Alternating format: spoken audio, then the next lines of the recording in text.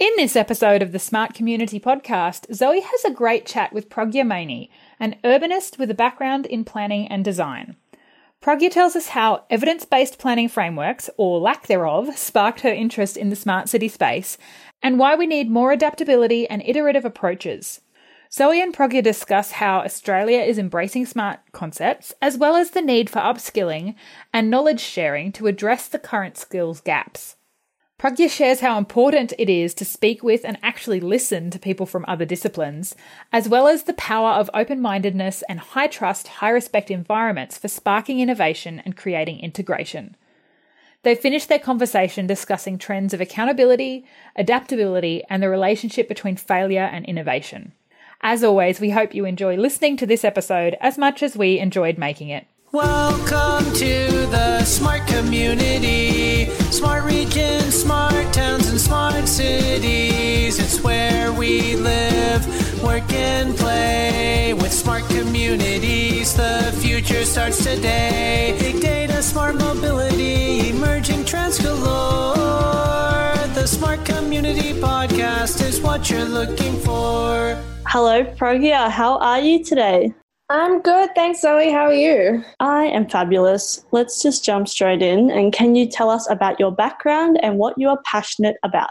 Sure. My background, I suppose, is originally from the planning degree. And while I was studying that, I have a personal background kind of more from the design side, with my parents being architects. So I started becoming interested in urban design and the large-scale master planning process. And as my first job was at an architecture firm, and I kind of got a lot more experience looking at it from the master planning side, but also kind of the planning implications of that. And so that's kind of where I came from, sitting both in planning and design. But my passion, I think, really is the impact of our built environment on people and the way that our built environment shapes people's lives for the better or worse and provides them with, I guess, opportunities to thrive. But I guess particularly in city environments, personally, just because I have grown up in cities and have enjoyed living in cities. So that's kind of what my core interest is in everything that I do, aside from other interests within the built environment as well. Cool. What sparked your interest in the smart city space? So back when I was working at the architecture firm, and we were going through a lot of, I guess, master planning design processes, I came across a lot of, I guess, projects where a very basic level of data was being used, but not at a comprehensive level and not at a level where I felt like it was making a difference or it was resulting in a process that could be tested regularly enough. So when I say this, I mean essentially the evidence-based planning approach. And I found that often at the end of the day, while a career experience speaks for a lot, at the end of the day, a lot of projects weren't really coming down to the data and what the data was telling us. And I just felt that sometimes a lot of decisions get made with regards to these large design projects that speak to a lot of great maybe design and planning principles, but they're not really relevant to the current context. And by the time, let's say 10 years after the master plan has been designed, 10 years later, there's just a completely different context, like completely different traffic environment, completely different urban design context. So that was kind of really my issue, was feeling a bit unsatisfied with the outcome that those master plans were producing. So what is a smart city to you? For me, I guess because I do have that interest in the human scale, I have to say it really is about the people and the people's experience within the built environment.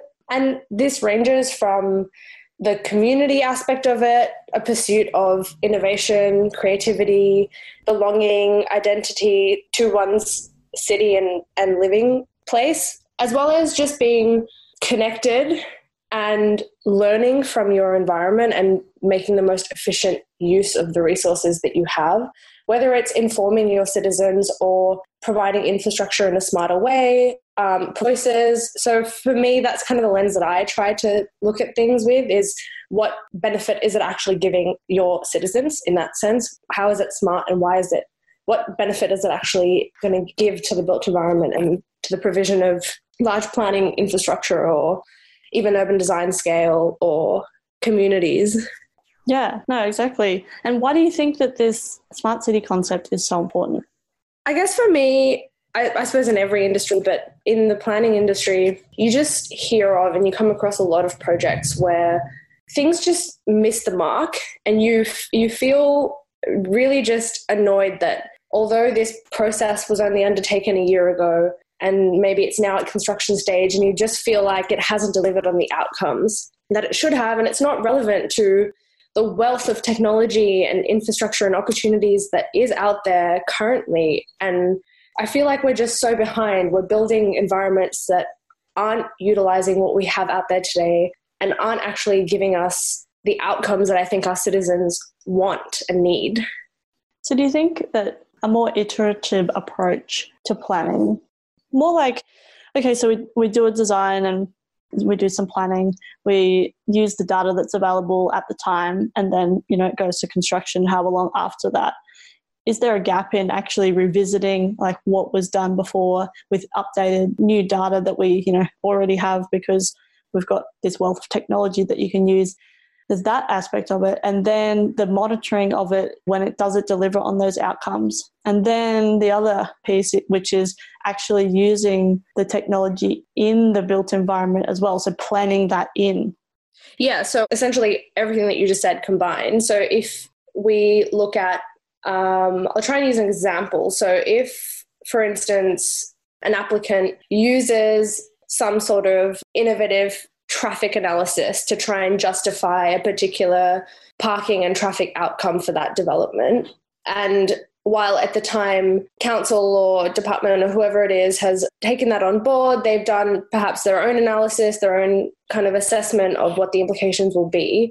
Now, once that's approved, that doesn't really change. So I guess I would like to see from the government side more of a push to, like you said, iterative testing of outcomes and actually providing a more flexible planning framework to shift things if they need to be shifted, which I acknowledge has huge implications for applicants because they can't go about changing things all the time. The whole point is that they plan 30 years ahead and it is what it is. But from a city perspective, I do think we need to recognize opportunities where we can build infrastructure and built environments that are more adaptive.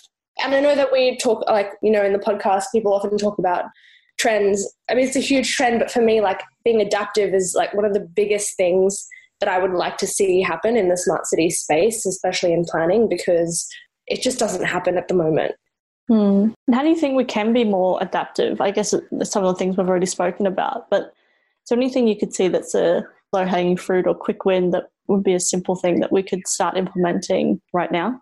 I guess I'd like to see policies from councils that open up that dialogue, because I acknowledge that while government can't or won't necessarily do all of their testing themselves, create all the data, I feel like you could, if you incentivized applicants to do that, but you set up the framework to ensure that the data was in the format that you require to implement your own policies, then you could set requirements to be able to provide that data every 2 years or, whatever it is, to actually have an ongoing monitoring system to understand how your cities are performing.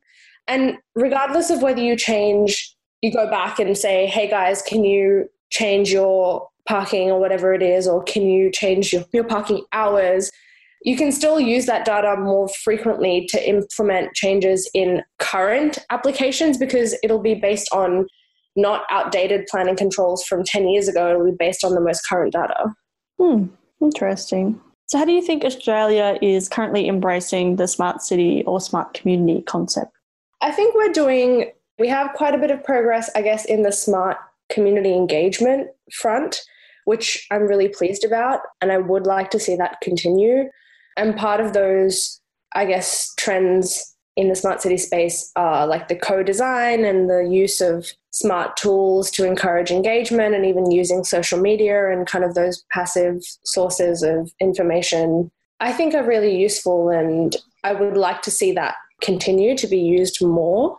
Apart from that, I think it is a bit piecemeal, and we do have, I guess the good thing is now that we do have policies at all levels, including federal. So once that starts being implemented at the council level, I think things will really start to change.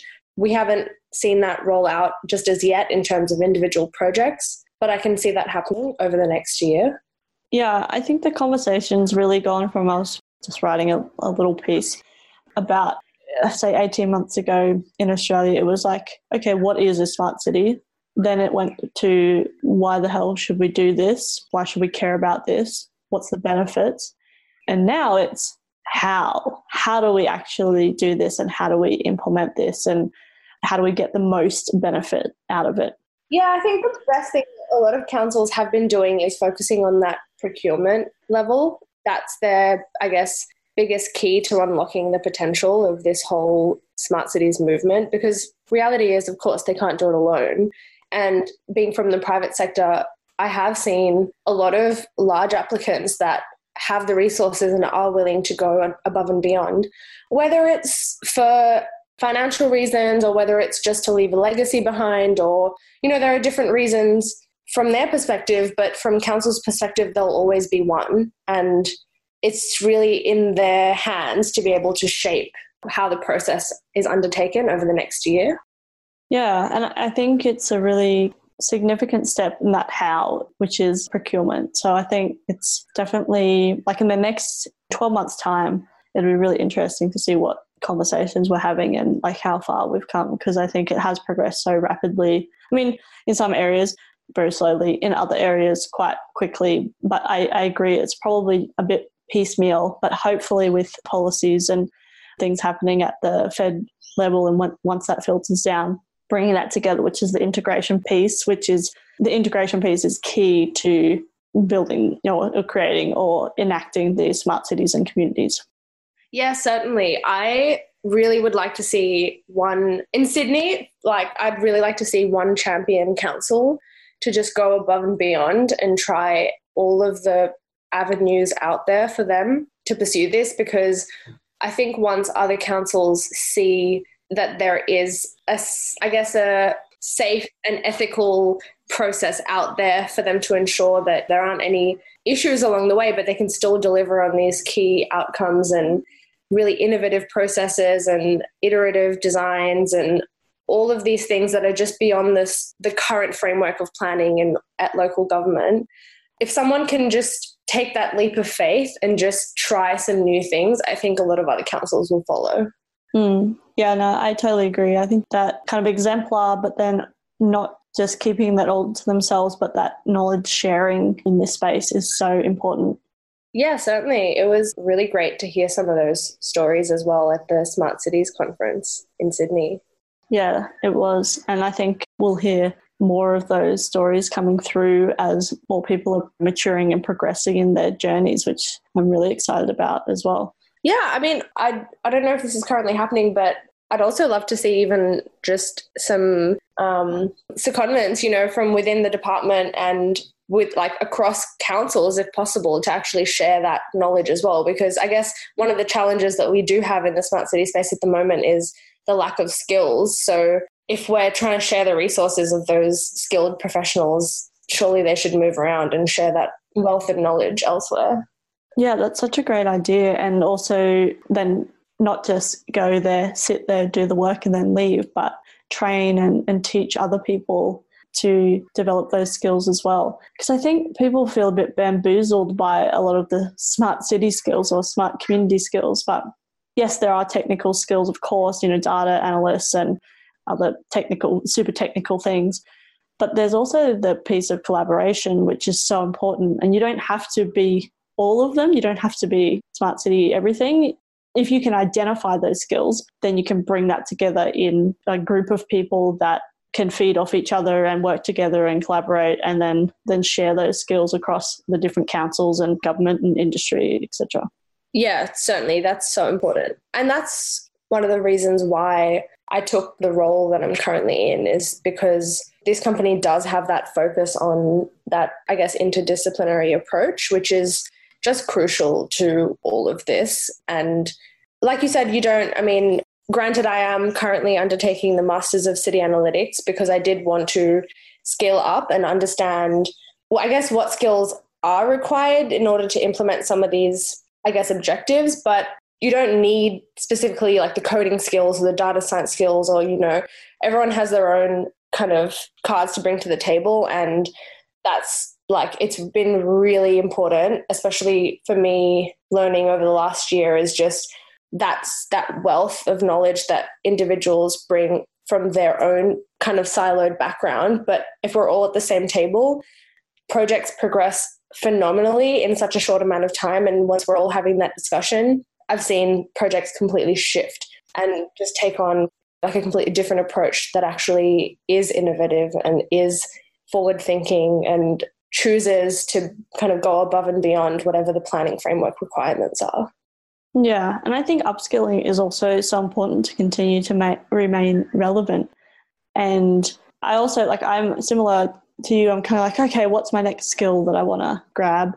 And it's not necessarily that I'll do that forever, but just understanding the different skills that are required. You don't necessarily need to know every in and out or whatever, but if you can have a bit of an understanding, then you can kind of empathize with the people that are actually doing that job. Whereas if you've never done it before, which, that's fine too, but that human empathy for someone else's job is so important, because I think sometimes we get so caught up in what we're doing, we don't think of the full system and how everyone has to fit together. Because even if you do an amazing job, you can't do it in a bubble or a silo. It's never going to work. But how does that actually fit into the full system?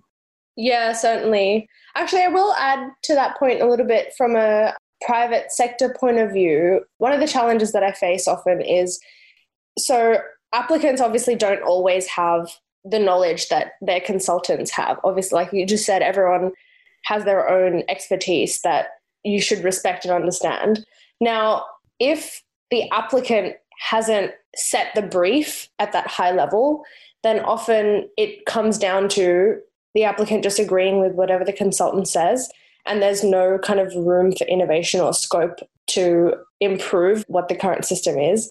The times where I have seen an innovative approach in a project really has been when the client has gone, look, I will trust your expertise, but I really want to see something that's next level, and I want to see something that's innovative and delivers on these outcomes as opposed to the outcomes of your past 6 projects. And that's really when that kind of their ear opens up to actually listen to what their consultants have to say, and their consultants have the opportunity to actually discuss and propose ideas and propose options and use tools and resources out there that they may not have used in the past. Yeah, no, that is such a good point. Thanks for bringing it up. It's that outcome focus, because without that, if you just do it the way you've done it and then whatever the outcome is, okay, well, that's the outcome because I followed the process. That's never going to enact or ignite innovation, right? And I think, yeah, it is, sometimes it takes someone coming from a left field to just go, like, I don't care about any of that stuff. I need this outcome. You know the tools and things that you can use. Just give me that outcome, So, yeah. It's really hard when someone comes to you and says, I'm going to tell you how to do your job. Yeah, totally. Okay, well, let's talk about some of the projects and things that you're working on as much as you can. Sure. So I guess, unfortunately, I haven't seen that many smart city approaches trickle down into the DA kind of level as yet. But I have experienced projects. So, for instance, a focus on social strategy with the core topic being smart communities, which has been really great to see, because that social strategy ended up being kind of the core of the entire project, including the design and the planning proposal and kind of everything that came with that. So that's some of the, I guess, the really cool project experience that I've been seeing. And then I guess from a private consultancy side, I have seen a lot of large developers having the resources and the tools and the frame of mind, and I guess also focus on marketing and focus on the longevity of their developments. They've kind of come at projects with this mindset of really testing things where they need to be tested. And I've really appreciated that, because especially when you work kind of as a planner and you're really trying to understand the impacts of something, without that testing, it falls short. And that goes back to kind of what I was talking about at the start, is that lack of evidence-based. So I have seen a huge increase in a lot of large-scale developers really testing those outcomes and testing the options and trying to be a bit more innovative with the data and the analysis that they do in all of these kind of, like, whether it be traffic, design, overshadowing, all of those elements. I've seen a lot more of that coming through, which has been really good as well. Yeah, cool. Well, that kind of leads on to this next question, because, obviously in planning, we have to work across all the different disciplines. So how do you think we can better integrate across the different disciplines, governments, industries, developers, academics, all those people? How do we integrate across all of those? Oh, that's a tough one. It's toughy. I guess the best thing that's happening right now is a conversation.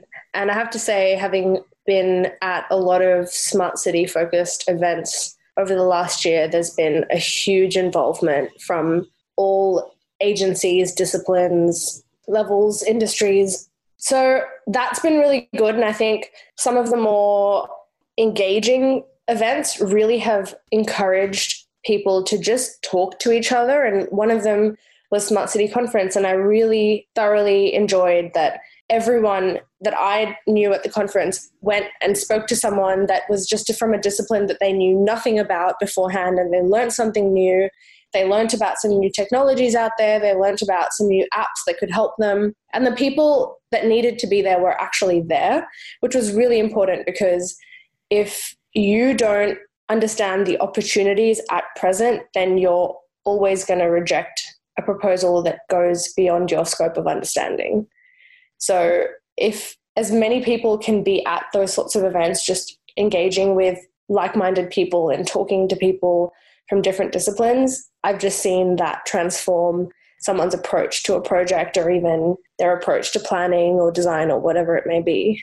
Yeah, I think that's so true. The conversation, like, we don't want to just continue to talk and no action, but it all starts with a conversation. And the fact that we can get all those different disciplines in a room and get them excited about smart cities and communities, like, that's the first step. I was talking to somebody, I think it was Martin, his podcast on this podcast hasn't come out yet, but he was saying, we know we're being successful when people, like, the community has festivals celebrating smart cities. People outside of the discipline. I'm just like, oh my God, that's the best idea. But so anyway, I said he has to organise it, and then I'll be there. But it's so true. Like, these things just start with a conversation. You do. I guess if I'm going to go back to the private sector example, I do think that the best integration that I've seen has come from, like, I guess, clients that are open-minded and that are willing to listen to their consultants. But also, I have to say, I really enjoy working where I do work, because we do always try and encourage that cross-disciplinary approach. So, and it does require a client that's willing to listen. But at the start of a project, if we have the opportunity to say, look, I know this really great, consultant that can really test the sustainability of this whole precinct. Can we work with them, or can we do some feasibility here? Or, I think if you have some kind of champions, then it will happen eventually, and people will start to see the benefits of that as well. Yeah, it's building trust, or extending trust first, and then hopefully creating an environment where there's high trust, high respect, and then you can actually have some of those conversations. Yeah. I mean, I would like to see some, I guess, positive lessons learned from the government sector side, in terms of an acknowledgement of where the private sector has gone above and beyond, and then acknowledging that they're open to that collaboration as well. Because often part of the reason why a project kind of stays at the minimum requirements is because of this feeling that council or department or whoever it is on the other side isn't really, I guess, avenue open for them to have that discussion in a productive way. So I guess if it was really clear from the public sector side that they are open to this approach, then I think it would happen a lot more. Yeah, no, that's a good way to put it as well. I mean, I'm sure there's a hashtag open to innovation out there, but actually showing real, examples and, making it real, I suppose, rather than just... I mean, I would say I would love to see public sector acknowledge their mistakes as well and identify where something has solved a problem that they weren't able to solve. But I mean, that's a bit of a challenge to get someone to do that.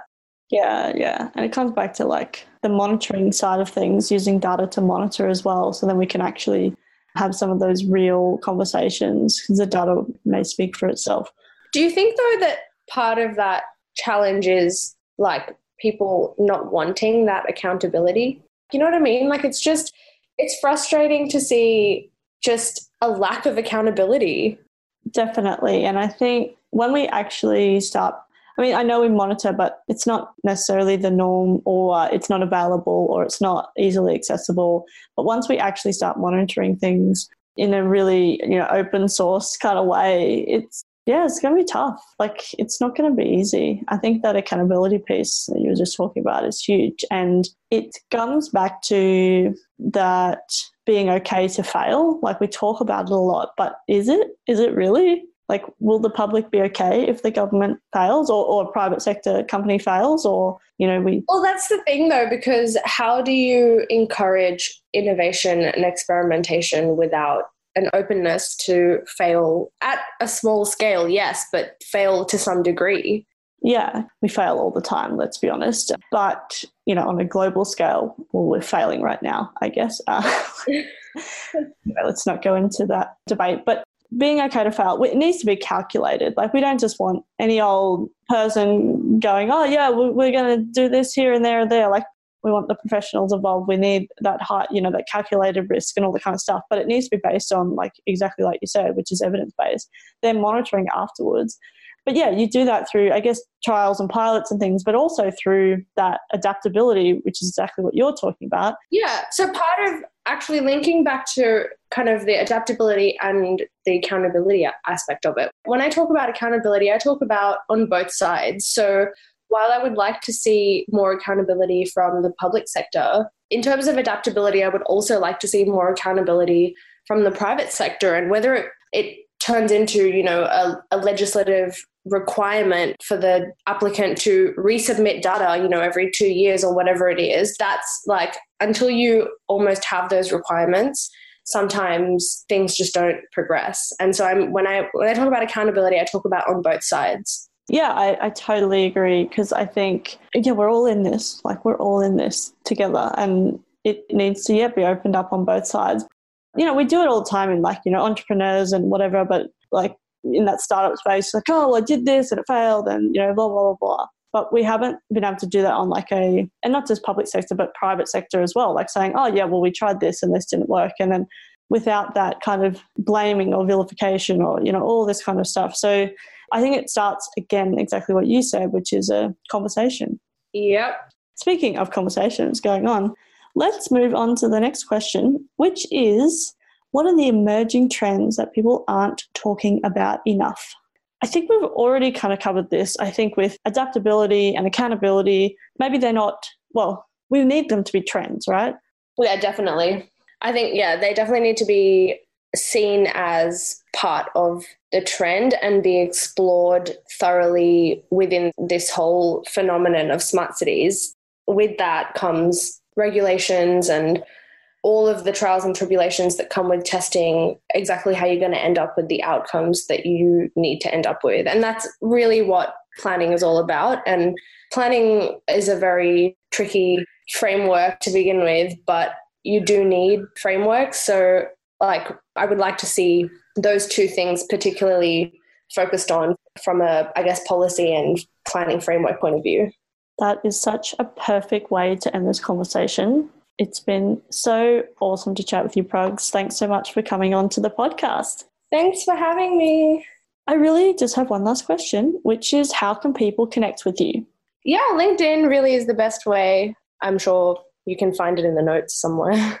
Yes, we'll put the links in the show notes, and your name is fairly unique, so people should be able to find you, I think. Definitely. Well, thanks again for coming onto the podcast, and I look forward to our next conversation. Definitely. Thanks very much. Talk soon. Ciao. Thanks so much for listening to the Smart Community Podcast. Show notes for this episode and all other episodes are available on our website, mysmart.community. If you have any questions for us or any of our guests, you can email hello@mysmart.community or find us on the socials. We are on LinkedIn, Facebook and Twitter @SmartComPod. That's com with 2 M's. If you are enjoying the podcast, please leave us a rating and review at wherever you listen. This really helps us reach more ears, so thank you in advance. As always, I hope you enjoyed listening to this episode as much as I enjoyed making it.